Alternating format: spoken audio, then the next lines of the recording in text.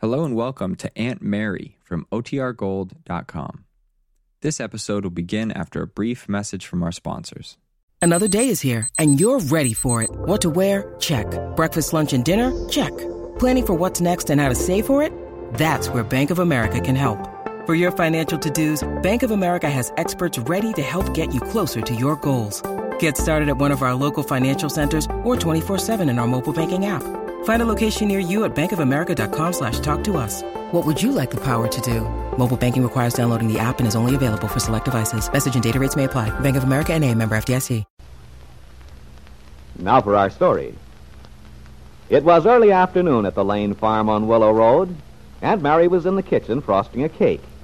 As she worked, her mind was occupied contentedly with thoughts concerning her little family. Everything was going smoothly. Her niece Peggy and Bill Meade were happily married. Randy had started up in business. Then for a moment, Aunt Mary's expression was clouded. She had encouraged his son in his project of opening a real estate office. And yet she had some misgivings when she thought of Ben Calvert's possible reaction.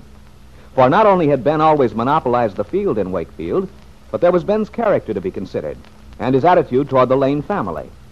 Randy had already taken one important listing, the Bergman place away from Ben, and from what she knew of the man, it was something which Ben wouldn't calmly accept. That was what Aunt Mary feared, in spite of herself, and she had no idea how right she was. Suddenly, her thoughts were interrupted by the ringing of a phone. Aunt Mary wiped her hands on her apron, went through to the hall, and lifted the receiver. Hello? Hello, Aunt Mary. I'll bet I dragged you away from something important. Well, that's all right, Bill. I was just frosting a cake. Well, the reason I called, I'm trying to trace that son of yours. I just phoned the office, and Peggy said he left several hours ago.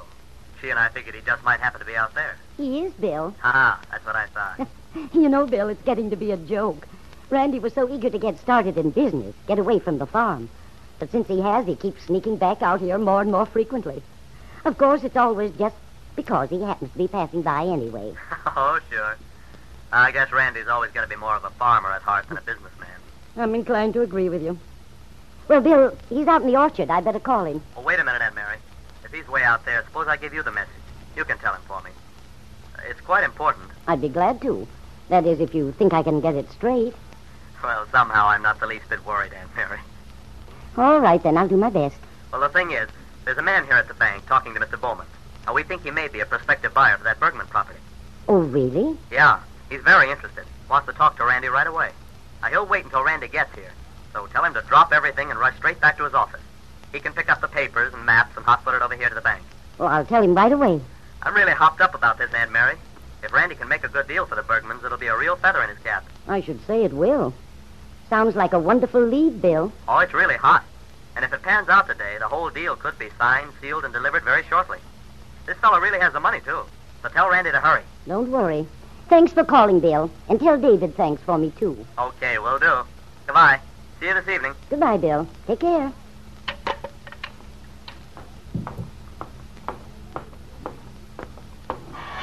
Randy! Oh, Randy! Ooh! Oh, there you are. Yeah, just coming in for a drink. I have a message for you. What's that? Message for me? Mm-hmm. It's good news. At least it may be. Good news? Oh, fine. That's the kind I like. You'll have to change back into your town clothes and get ready as soon as you can, son. Bill just phoned. He did? What's up? It's about the Bergman place, Randy. Bill said David believes he may have a customer for you. No fooling? Mm-hmm. Oh, say, that's great. You know, I was just thinking about Henry Bergman. He's so darned anxious to get the thing settled, and so far I haven't had a nibble. Who's the guy David has on the hook for me? Bill didn't say. He just said it looked very hot. And I quote. Now, Randy, get going. He said it was really hot, huh? Oh, gosh, Mom, just imagine if this thing... You're going to imagine yourself out of a sale if you don't get moving. Okay, I can be ready in a minute.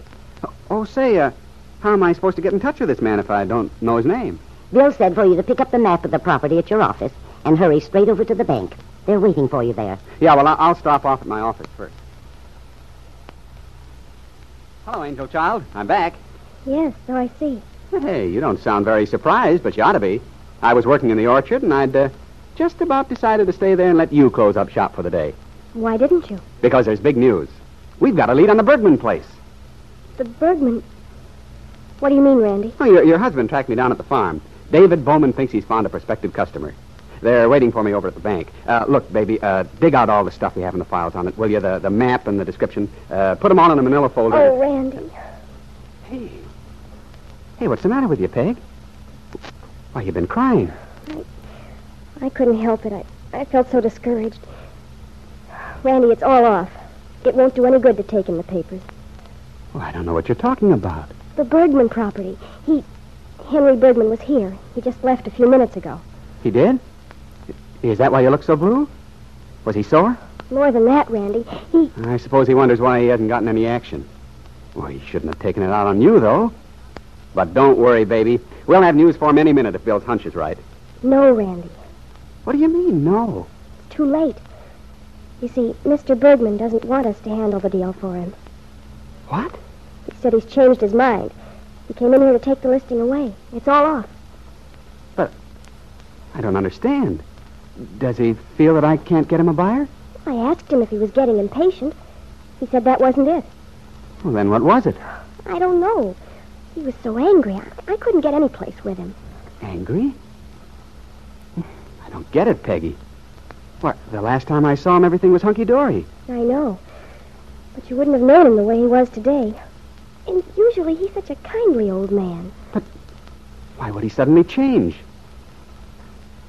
Peggy, what did he say? Didn't he give some reason?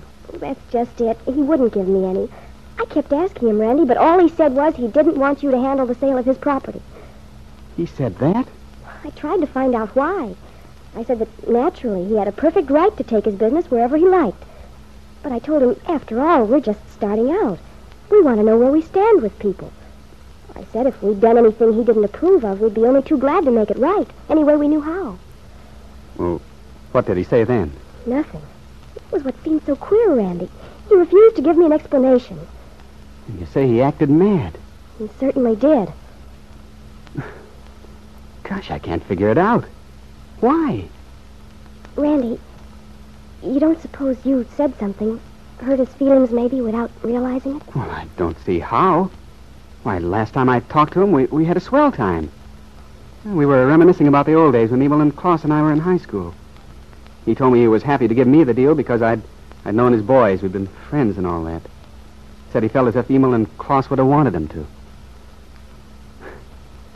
That's why I'm so puzzled. That was only a couple of days ago. And something must have happened since.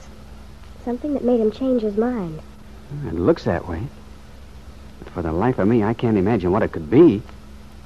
Henry Bergman doesn't strike me as the sort of guy who'd switch back and forth without a darn good reason. I should say he isn't. Carla was telling me that's why Mario was so pleased when Mr. Bergman decided to do business with you. Since he'd already discussed it tentatively with Ben Calvert, Mario was afraid he wouldn't be willing to change. He had to talk fast to convince Mr. Bergman it'd be a good idea to give you a break. Well, Lord knows Mario did his best. It's not much comfort now when we've lost our first big deal. Oh, Randy, it would have meant so much to us, too. It would have given you a good start, prestige. Oh, sure it would, but look here, Mugwump. Don't you let this get you down. I can't help it, Randy. I know what this would have meant to you. When something happens right out of the blue sky with no explanation, when a nice, friendly old man like Mr. Bergman all of a sudden changes toward you for no reason. No, Peggy. There is a reason. And I have to find out what that reason is. But how? Randy, I tried to get him to talk to me, to explain. Well, I'm not going to let this drop without finding out what goes on. But if Henry Bergman's made up his mind, what good will it do? I want to know what I'm up against, Peg. There's something very peculiar about this whole thing. And I intend to find out what's behind it. Aunt Mary's forebodings had turned out to be justified, knowing Ben Calvert's capacity for vindictiveness.